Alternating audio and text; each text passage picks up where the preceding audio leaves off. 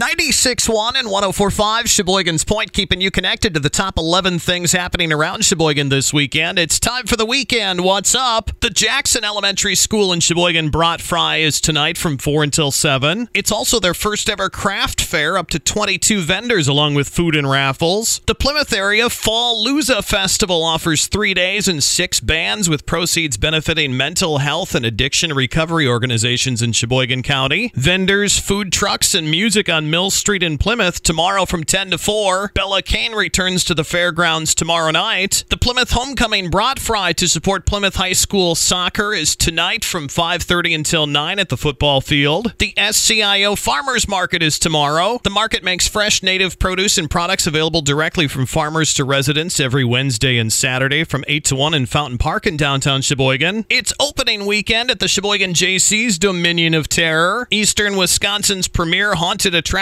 at 2024 North 15th Street in Sheboygan. Open Friday and Saturday nights through October. Sheboygan Theater Company presents Sister Act on stage with showtimes through this and next weekend at Horace Mann Middle School in Sheboygan. The Kohler Athletic Bomber Boosters is bringing back the Kohler Classic tomorrow morning at 8. It's a 5K run walk and 1 mile run walk sponsored by the Kohler Athletic Bomber Boosters with the Village of Kohler Tourism and Promotions Committee. Food at the Inn. It's sausage and fish smoking weekend at the Wade House Historic Site in Greenbush. Enjoy a special food-themed weekend included with general admission. Elkhart Lakes Farmers and Artisans Market in the Village Square is a Saturday morning tradition. Pick up fresh seasonal vegetables, flowers, cheese, and specialty products from approximately 50 vendors. And food trucks are back at Valrath Park Monday evening from 4 until 8. Get more weekend event information online at WXERFM.com. Look for the weekend What's Up to feature your upcoming weekend event free, posted online at WXERFM.com on the events page. I'm Ben Olson for 104.5 and 96.1 The Point.